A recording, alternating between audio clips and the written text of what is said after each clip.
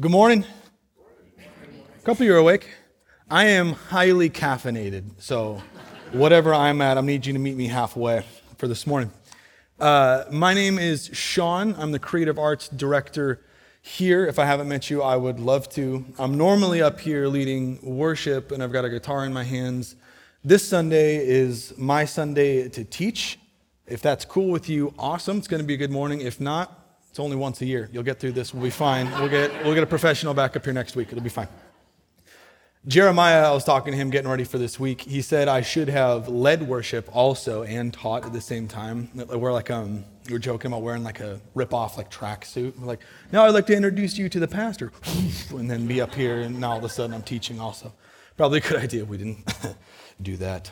I will be continuing in our ethics series this summer.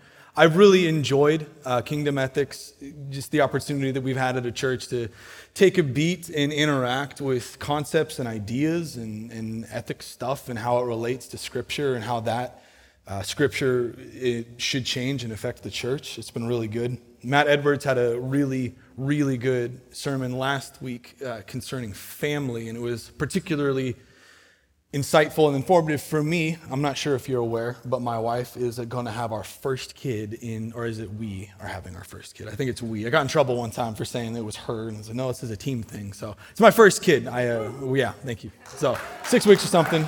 You shouldn't be clapping. This is a team thing. You're helping. This isn't just me. Don't be too excited here. Today we are talking about community. It's a buzzword in Christian circles, or if you've spent time around churches at all. But what if I told you that community is one of the greatest ways God can use you and grow you? Investing in, being a part of, and pursuing God-centered community is how God wants us to live. Living in a godly community is one of the best ways we can point to how big He is. Carl Trueman says this: we live in an age in which church is often regarded as an optional add-on to the Christian faith, or as a place we go to learn to understand the Bible, listen to music, make some good friends, a context for social interaction. But there is a stark contrast, church, in what God wants from us in community and how it typically plays out in our lives. You guys ready to rock and roll this morning? Let's do it.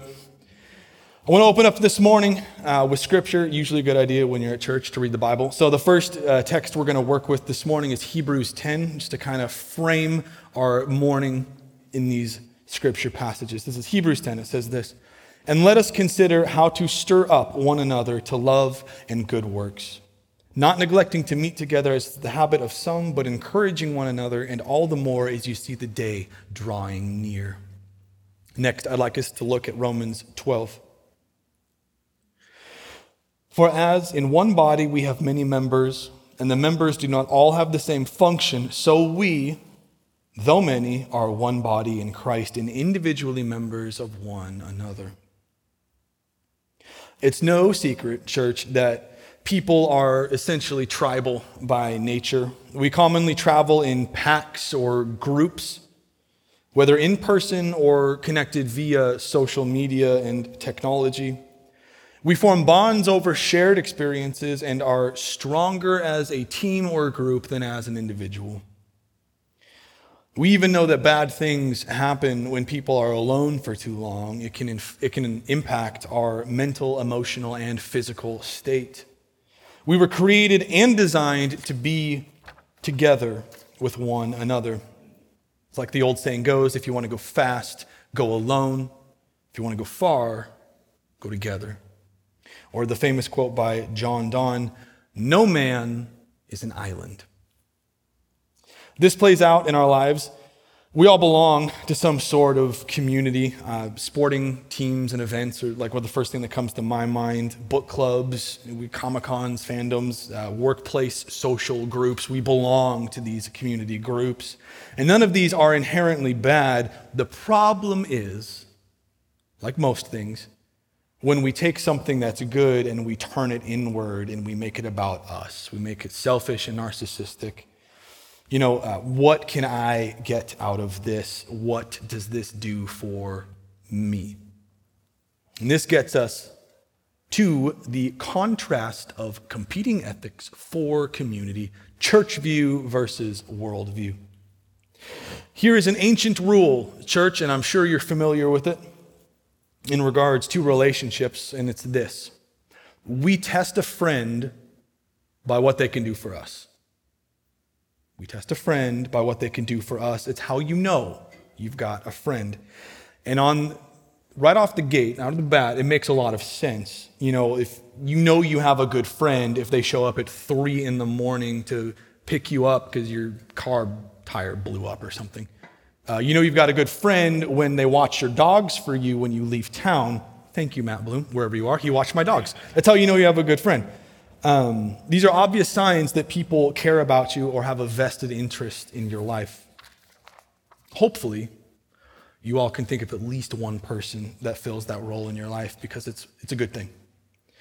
However, despite being able to count on a buddy to show up when you need them to, what separates a social circle of friends and a God-centered community is your walk with Jesus.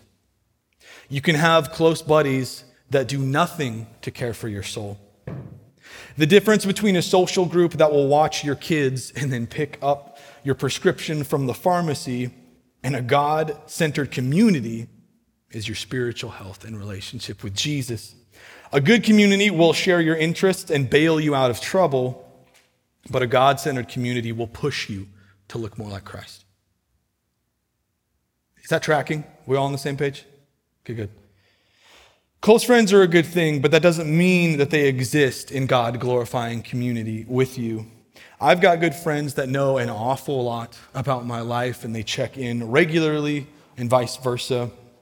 One of these buddies, his wife got pregnant around the same time Kate did, so we've kind of got to share the first kid journey together of being guys and having no idea what's going on and how, what do we do with our hands? I don't know. And it's been good. But he's not a Christian. And we lead very different lifestyles and trajectories of how we operate. And that's a great thing. I hope all of you have friends that don't know Jesus yet. The best thing you can do is demonstrate the radical inward change and the dauntless hope given to us because of the work of Christ. Jesus regularly hung out with people outside of the religious normal setting, and we should also. But I want us to dig into the bedrock of intentional community this morning and not just the peripheral friendship thing. Have you noticed, church, how often communities in our culture today and groups are used to leverage power over someone, exclusion? Communities are often used to either passively or aggressively exclude others. Think about all of those social cliques growing up or at school or whatever. There was definitely a barrier between them and you. Gatekeeping is a great example of what I'm talking about. And gatekeeping is when you've got a person or a group of people that are actively keeping others out or away. I'm a huge J.R.R. Tolkien fan. And when I was prepping for this Sunday, I told myself I wouldn't use a J.R.R. Tolkien Lord of the Rings example because I think every time I've taught for the past 3 years on this week, I've talked about Lord of the Rings. But we're talking about Lord of the Rings this morning. Trying to convince my wife to let me name our kid Strider. I don't think it's going to happen. I might get away with a middle name, though. We'll see what happens. But the reason why I was thinking about Lord of the Rings is there's a show in pre-production based in the Lord of the Rings universe. And I was reading about it, and I scrolled down to the comment section, and there was just a bunch of people getting into the franchise for the first time because the first one came out 20 years ago or something. They hadn't read the books, but they were getting into the movies. And there was just the worst, most hateful, toxic backlash from dudes that were reading the books and they were super involved in the world of J.R.R. Tolkien and all of the narrative and stuff. And they were just being the worst kind of person to these new people getting into the franchise. Gatekeeping, essentially these new people. And I remember looking at the computer screen and just wanting to scream. I'm like, what are you doing? You're on the same team. Like, book nerds should not be bullying other book nerds. Like, it made me more upset than it probably should have. Yeah, maybe more upset than I probably should have. But people can be so protective of their little communities that they will go out of their way to bar entry from new people or to risk it changing. Image and credibility is another symptom of what happens when we make communities about us. Essentially, what and or who you associate with will either make you or break you in public opinion. What or who you associate with will make you or break you in public opinion. It's not about belonging or being known or pushing others down the road towards Christ. It's about fitting in or not being left out or alone. Essentially, what I'm getting at here, church, is that we have, by and large, become consumers of community. It's something we pick up when it suits us, and it's something we discard when we've gotten our fill of it. So here's my definition of consumerism as it relates to community this morning. It's what we want, when we want it, and at the least cost to ourselves. It's what we want, when we want it, at the least cost to ourselves. We find the right fit for our tastes. We find people that look like us. We find people that have the same interests as us. We find people that dress like us, etc. The absolute worst thing we can do, church, is to let that into our gatherings. We gather in church communities as people bought and redeemed through the work of Jesus, period. Amen. We gather as valued people loved by God, period. And we gather because of who God is, not because of who we are, period. To truly be in community is to be known, and to be known requires an element of vulnerability. Otherwise, it's just existing. It takes intentionality and hard work. It's not something that will happen overnight. Have any of you guys seen the show Parks and Recreation? I love that show. I'm not going to spoil anything, but my favorite character from Parks and Rec is a guy by the name of Ron Swanson. I love this guy. I'm not going to spoil the show. But he had a quote that came to mind as I was getting ready for this morning. His quote is this: "I once worked with a guy for 3 years and I never learned his name. Best friend I ever had. Sometimes we still never talk." This guy, Ron, he doesn't like people. You know, I get it sometimes. Like, I get it. I'm sure you can all think of somebody, lights are on, but nobody's home. You know, not the sharpest beach ball type of thing. A few miles short of a marathon. That one's for me. I don't care if you like it or not. That's my joke. That's my joke. But one of the basic building blocks of a God-centered community, church, is humble communication. It's talking, it's doing life together. And I don't have to tell you the trigger words or hot button topics or issues of today that immediately set people on the defensive in our modern context. For example, Kate and I were on a baby moon recently. It's the last time we went to like Disneyland and Universal, got away, and it's the last time that I'll get a chance to do that sort of thing without a little dude following behind. We're having a boy, by the way, following behind, and it's the last time that it gets to like be about me, where I get to be the kid without having to share that spotlight with somebody else. Last time for me to be a big kid. It was a good time. We had a great time. But after one of the days, full day at the theme park, we had a driver come pick us up to take us back to the hotel. It was about a 40-minute drive. Dude shows up. His name is Manuel. He's this big German dude from Munich. And so as we're driving back, he's pointing out all of these landmarks and stuff in Hollywood and what's going on. And he said something about the state opening back up because of the pandemic and whatnot. And I, innocently enough, at least I thought it was an innocent question, just asked, because he knew our context was up here, Pacific Northwest, Seattle area. And so I asked, how did California, like how was it living down here during that stuff? The dude went ballistic, like just nonstop for 40 minutes, like from the theme park all the way back to the hotel. The dude just, and like the longer he talked, he just kept going and getting like more angry and more amped up as he was driving. And me and Kate are in the back seat, just kind of like wide-eyed, like freaking out a little bit. We get to the hotel, the dude is still ranting.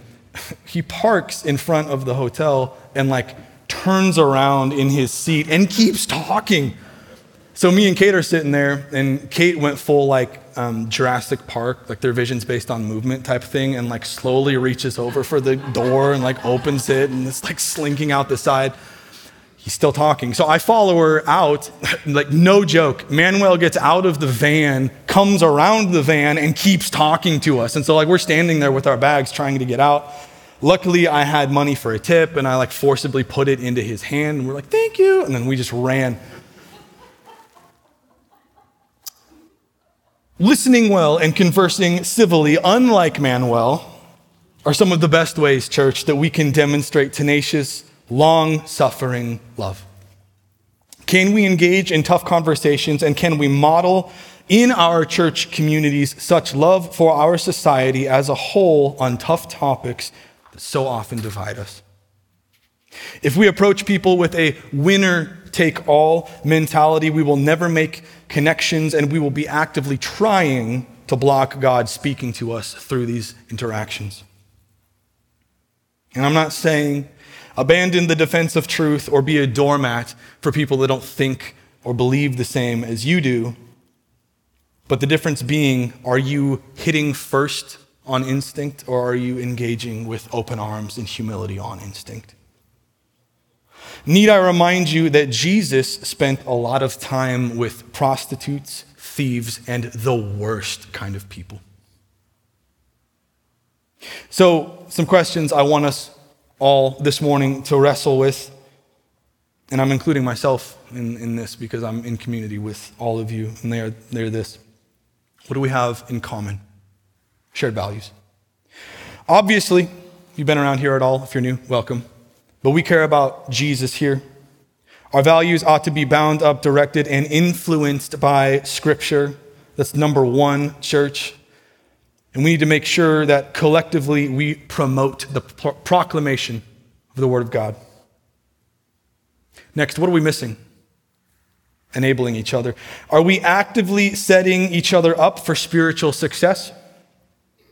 Our gatherings on the weekends are only part of what living in God-centered community is all about.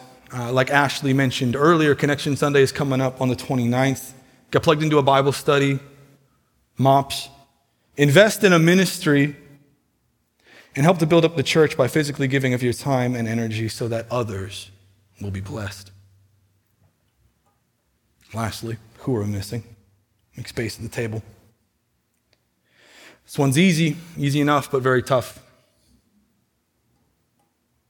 Who are we keeping from feeling safe or welcome in our gatherings?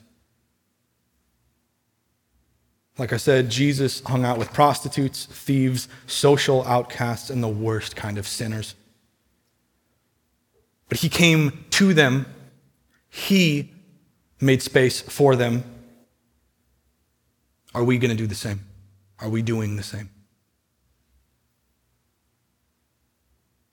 If you felt convicted by any of these questions, and I know I sure did while I was getting ready for this morning, my encouragement to you is this: do something about it. Don't let this morning be an academic exercise of church talk. Be about it. At the center of everything is a relationship, the Trinity. This is legitimately, church, one of my favorite ideas that I've ever encountered or experienced or thought through. I remember going over this concept in seminary and feeling like my brain was going to explode. It's one of those chances that God gives you where you get a little peek into his character, into his nature that you didn't have before. And I was just so amped and excited to work, and my appreciation for who God is just grew while interacting with this idea. When we strip everything in creation away, when we remove people, the planet, the universe, God remains, and God remains in relationship to himself, Father, Son, and Spirit. Relationships in community are built into the very fabric of reality. Genesis 1:1 says, "In the beginning God created." Everything that exists is in relationship to God. Creation exists in relationships. Christianity and our understanding of who God is ought to shape and define our understanding of relationship and community. We are in relationship to God, and we are also in relationship to one another. And the reason why this is so important, church, is because once we start to grasp who God is and what his nature is, we are faced with the challenge of becoming more like him as we exist in community together. Because God is love, he can love the unlovable, and because God is love, his grace can be given out as an overflow of who he is, not just because he needs us. He is not lacking. He's complete in himself. God pours out his love by giving his Son, John 3:16, "For God so loved the world, he gave his only begotten Son." The Son pours out his love by giving of his life, and God pours out his love through his Spirit. And we are to pour out our lives as offerings in relationship to each other, not be consumers of trends or what feels good. So how did God set us up to work together in community? I want us to read from 1 Corinthians chapter 12. We're going to look at two sections of this chapter, the first being 4 through 7. It says this: "Now there are varieties of gifts, but the same Spirit. And there are varieties of service, but the same Lord. And there are varieties of activities, but it is the same God who empowers them all in everyone. To each is given the manifestation of the Spirit for the common good." I'm going to skip a little bit and look at verses 12 through 13. "For just as the body is one and has many members, and all the members of the body, though many, are one body, so it is with Christ. For in one Spirit we were all baptized into one body, Jews or Greeks, slave or free, and we were all made to drink of one Spirit." A lot of us are going to be pretty familiar with this passage if you've been around church. If not, great, I'm glad you're here. That's why we're talking about it. Paul is outlining in this section how God bestows gifting to people of the church, specifically the church in Corinth, and that all giftings are to be used to build up the church, or as Paul says, for the common good. Paul uses the metaphor of a body, and he says that each person in the church is included in that body, making up one small part of a larger whole. One body, many parts. In other words, church, one team, one fight. We are in it together. There are no bench warmers here. We are to be actively and intentionally giving of ourselves and our resources for each other. So this is my 1,000-foot overview takeaway for this section, because I really want us to focus on the implications of living in community here and not the specific breakdown of how we are all individually gifted, which is what we'll find Paul outlines in this section. But I want to encourage you, if you haven't done a whole lot of research or digging on how you are uniquely and wonderfully gifted by God and set up by God to bless the church and to build it up, take some time, figure that out. Really encourage you to do that. But if you're taking notes this morning, or if you're listening and you want to log this away into your memory banks, these are the breakdowns that I want us to take away from this section this morning. Verses 14 through 20. You belong and you are needed. Verses 21 through 26, the takeaway is you belong and need the others. And lastly, in 26 through 31, you belong together, each of you doing your own part. My heart for us, church, is that God will enable us to be a proactive people, to be ready to serve and to benefit others with the gifts and the abilities and the talents God has given to us. On the note of community, I really wanted us to have some practical stuff to take away, to invest in practically in our communities. Some takeaways. One, people don't care how much you know until they know how much you care. All of the theological training and doctorates or Bible studies or whatever, like it doesn't matter if you're coming at people aggressively and they don't know that you care about them. You can't effectively care for others unless you ruthlessly care for yourself. Can't pour out an empty cup type of thing. You got to take care of yourself. I know a lot of you are servant-hearted. You're the self-sacrifice kind of person. Take care of yourself so that you can better bless and engage with others. You can't care for everybody. Jesus had a limit. He had 12 disciples. Encourage others to find their limit until everybody has a place, because everybody is taken care for. Lastly, small things can make others feel cared for in a big way. Send a text, shoot a message on social media, email, or phone call. I don't know if people are still using phones to call people anymore, but call somebody. Let them know you care about them. It's not hard, but it takes work. And it takes us centering everything we do around Jesus. Essentially, if you take nothing else away this morning, when in doubt, live like Jesus. We're going to look at John chapter 10. It says this: I am the good shepherd. The good shepherd lays down his life for the sheep. He who is a hired hand and not a shepherd, who does not own the sheep, sees the wolf coming and leaves the sheep and flees. And the wolf snatches them and scatters them.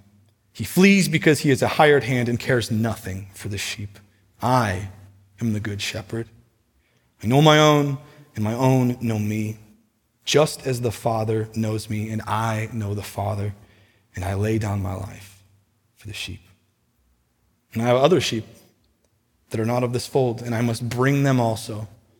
And they will listen to my voice, so that there will be one flock, one shepherd. Jesus is the good shepherd, church. He is the sole reason we are able to become unified. Because of the work of Jesus, we have the opportunity to pursue him. Our community should be dramatically impacted because of Jesus. So I made this slide for us to interact with this concept. And this is what Jesus does and what the church becomes because of what Jesus has done.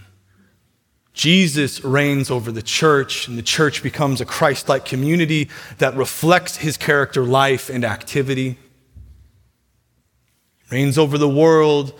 The church becomes a holistic community that seeks to offer up all of life to the lordship of Jesus. Jesus' wisdom is relational. We become a peace-loving community that is considerate, submissive, merciful, fruitful, impartial, and sincere. And Jesus is glorified by the church. The church becomes a worshiping community that exalts Jesus and declares his sovereignty. At this time, I'm going to invite the band up as we prepare to close out this morning together. If you didn't grab the communion elements on your way in, now would be a good time to go snag those as we prepare to respond together. But before we respond through communion and song, I want to leave us with some thoughts here this morning.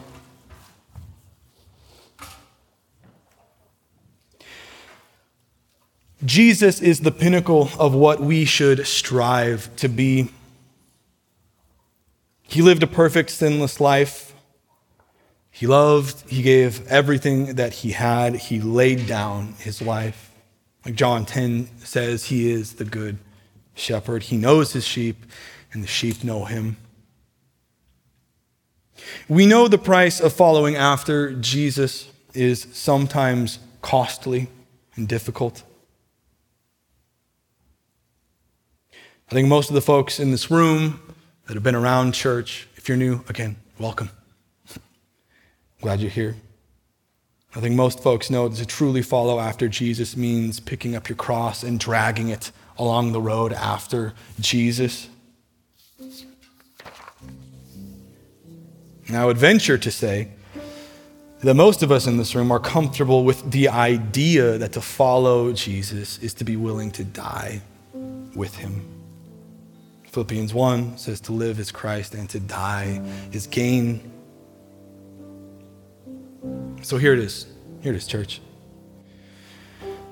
Are you willing to also be known? Are you willing to step into a community that knows you? Are you able to be vulnerable enough to let people speak life into you? To keep you accountable despite how messy and embarrassing and difficult it is? Are you willing to let people push you to look more like Jesus? And are you able to confidently pour out yourself as an offering in community with others as God as the center? Most everyone is okay with carrying the cross along the road to die with Jesus, church. Not everybody is as quick to be fully known walking that same road. So, church, let us be a community of people totally sold out on placing Jesus at the center. Amen? Amen. Let's respond together this morning. Would you stand with me if you're able? Paul says in 1 Corinthians, "For I received from the Lord what I also delivered to you, that the Lord Jesus on the night when he was betrayed took bread, and when he had given thanks, he broke it and said, 'This is my body, which is for you. Do this in remembrance of me.'" Let's remember, church.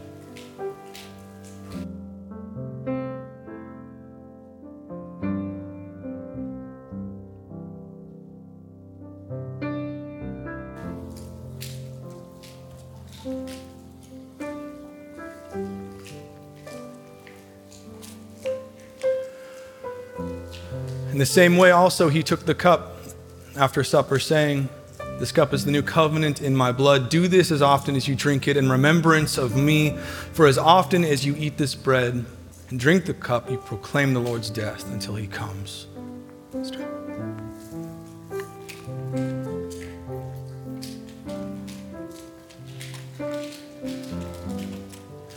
Let's pray, church. Lord, you are good.